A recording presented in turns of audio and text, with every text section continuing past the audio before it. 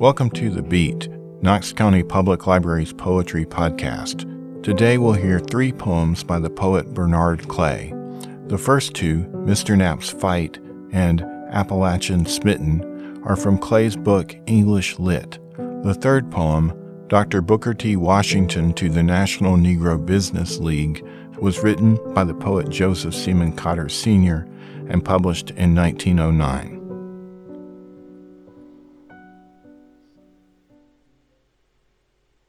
Mr. Knapp's Fight. Brothers and sisters never gave you dap. You rose from the scalp of the black gene pool.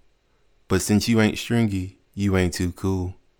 So the first people yank you with afro picks. Cook you clean straight with hot comb tricks. So you can be manageable, at least for a day. After work and sweat, you come back anyway. So to combat on you some more, folks chemically bombard you with conks galore. Get a perm every 4 to 6 weeks. But you still bulge and you peek. Through that mop of devilish straight hairs, look like we got you in new snares. You're drowned in Jerry Curl juice spray. Electric clippers grind you into a stubbled grave. Stocking caps suppress you into bumpy waves. Straight Asian bobs slipped over African knobs, disguising you so we can stay in school and keep our jobs. Horsetails bring up a debate, stapled, braided, or glued in at a snail's rate. You're bleached Farrah Fawcett gold or dyed at your roots, but you continue on with the spending of much, much loot. All done to keep you down. But Mr. Knapp's, you still hang around? Making appearances in fros, naturals, and dreads, keeping a strong presence on the face of our heads.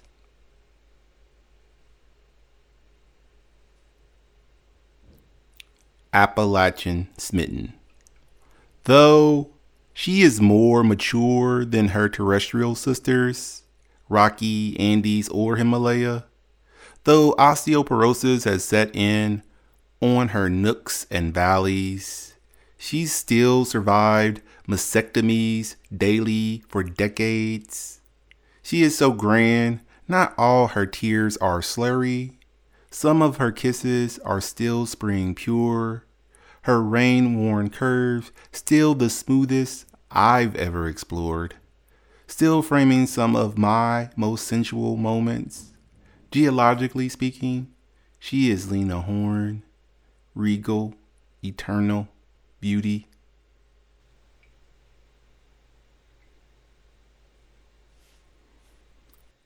The next poem I picked because it's written by a native Louisvillian, Joseph S. Cotter Sr., who is, for all intents and purposes, my poetic ancestor, because I'm from Louisville, also Louisville, Kentucky.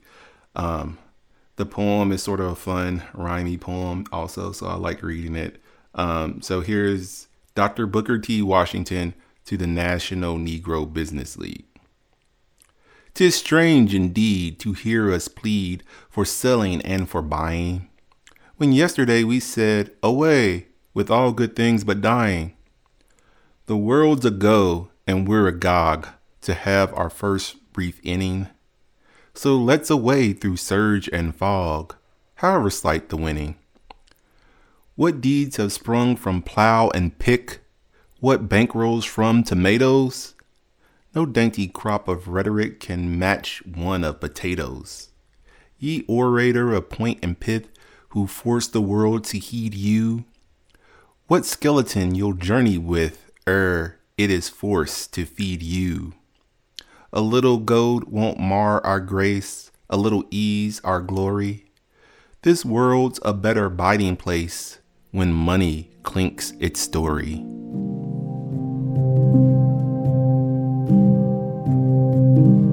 You just heard Bernard Clay read his poems Mr. Knapp's Fight and Appalachian Smitten. Clay followed by reading the poem Dr. Booker T. Washington to the National Negro Business League by Joseph S. Cotter Sr. Clay was kind enough to record these poems for us at his home in eastern Kentucky. Bernard Clay was born in Louisville, Kentucky, and spent much of his childhood and high school years there. He holds an MFA in creative writing from the University of Kentucky, and he's a member of the Appalachian Poets Collective. His work has been published in Appalachian Heritage, the Limestone Review, Black Bone, 25 Years of Appalachian Poets, and various other journals and anthologies. His book, English Lit, was published by Swallow Press in 2021. He lives on a farm in eastern Kentucky with his wife Lauren Kallmeyer, an herbalist who serves as the director of Kentucky Heartwood's Forest Council. Joseph Seamon Cotter Sr. was born on February 2, 1861 in Bardstown, Kentucky. He learned to read at the age of 3. When he was just 8 years old, he had to leave school to help support his family. At the age of 22, Cotter returned to formal education and eventually served for more than 50 years as a teacher and administrator in several Louisville schools. In 1891, he married Maria F. Cox. They had 3 children, including his eldest son, Joseph Seamon Cotter Jr., who was also a talented poet and playwright. According to Oxford Reference, Joseph Cotter Sr. provided an important voice during one of the most difficult eras of African American history, and he was a man who backed his words with action in building the African American community. He died in his Louisville home in 1949. Look for English Lit by Bernard Clay in our online catalog.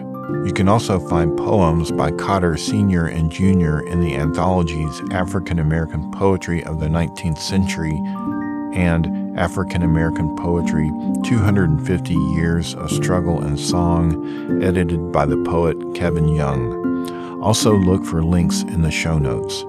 Please join us next time for The Beat.